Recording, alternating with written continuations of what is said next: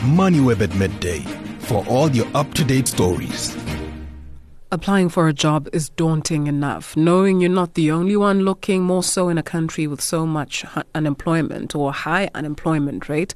It can somewhat be anxiety-inducing, but wait, there's more. The introduction of AI online recruitment tools are on the rise. However, there's still space for the more traditional way of doing things. So how do you set yourself apart from the rest? Advita Naidu is Africa MD at Jackhammer Global, and she joins us now to give you some tips. Advita, thank you very much for your time this afternoon. So let's start with exactly that, how we need to understand AI and the recruitment space. What's the connection? So I'm glad you asked, and I love that. But wait, there's more, because there is always more in the world of AI, isn't there? I think, with the democratized access to AI tools that came first with ChatGPT over a year ago, we saw a lot of people thinking about all the opportunities that opened up without considering the risks and the threats. And it's true, the opportunities are considerable. You can reduce the amount of time to do certain tasks. You can use it to unlock your creativity. And that's as true in the search for a job. You can use it to first write your CV and then tailor it for each role you apply to.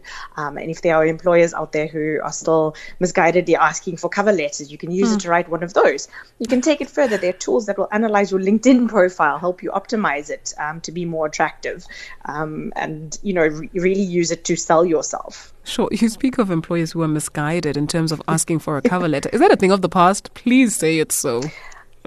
You know what? I wish it was a thing of the past. And I understand why they're still asking for it, because they want to be able to see that you can tailor your application for the role under consideration. But at the same time, I think that there should be a meeting of the minds. They should be able to look at a tailored CV and decide whether this person is going to match the role, or you can tailor your CV individually for each role that you apply to.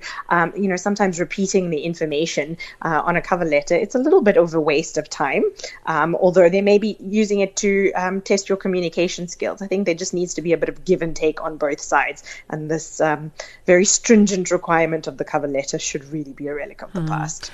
And let's get into the nugget of it. How do you beat the bot and distinguish yourself from the rest? Yeah, I mean, so yes, there's all these opportunities, but on the flip side, like you say, you have to beat the bot. These tools mean that applications for positions have increased exponentially, so that reduces your chance of being noticed. A lot of companies are also using filtering software to eliminate CVs or applications that don't meet their keyword requirements, and then it's just so easy to apply. So you need to do more to stand out. So the first thing that we would recommend is really optimize your LinkedIn profile.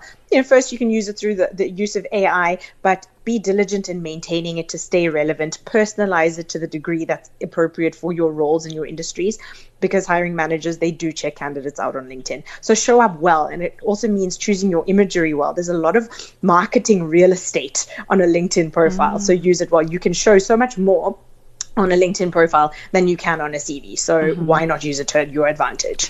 What about keywords? There's this concept that I recently learned of using the keywords that are on the job profile so that the bot is able to then pick you. Yeah. So I'm glad to say that's not as prevalent in South Africa as it is in other markets. I think it really puts people at a disadvantage when recruiters or hiring managers use these applicant tracking systems to automatically kick out CVs that don't have the keywords. But as much as you can, do make sure that your CV is relevant. Do bring in the things that they're looking for, because even if they're not using the software, they will also be casting an eye over a CV. And if you're not using the information or the language that is relevant to that recruiter, chances of you being noticed are reduced. So, if they talk about certain projects, point out what in your experience would speak to what the recruiter is looking for. Patience.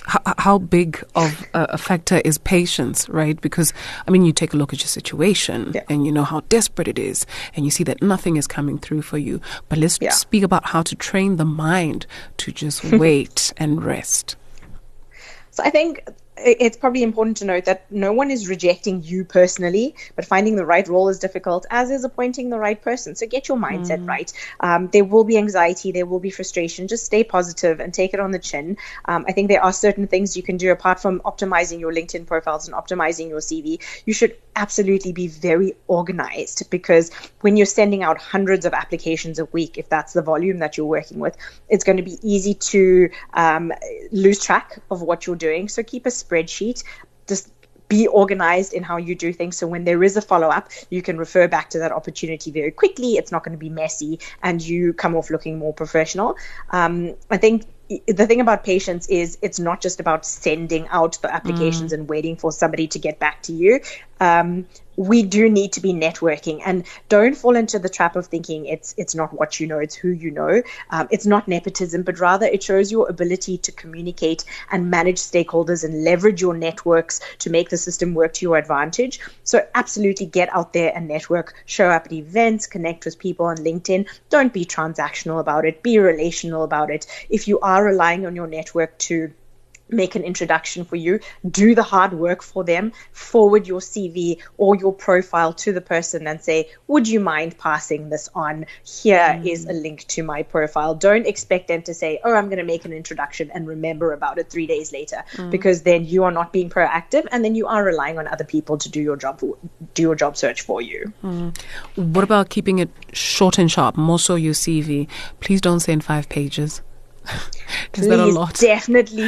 Definitely don't send 5 pages. Again, make sure it's relevant with all the right roles and titles. Employers want to know what sets you apart from other people with the same job. So don't just list your roles and responsibilities, which I'm sorry to say, a lot of executives still do. But talk about what your successes were. What did you do personally that contributed to company success? Talk about your achievements. Be outcomes oriented rather than task-based. And then, yes, absolutely, 2 to 3 pages of great information that leaves them wanting more is going to do the job. Advita, thank you so much for your time and your insights this afternoon. Advita Naidu is the Africa MD at Jack Hammock Global.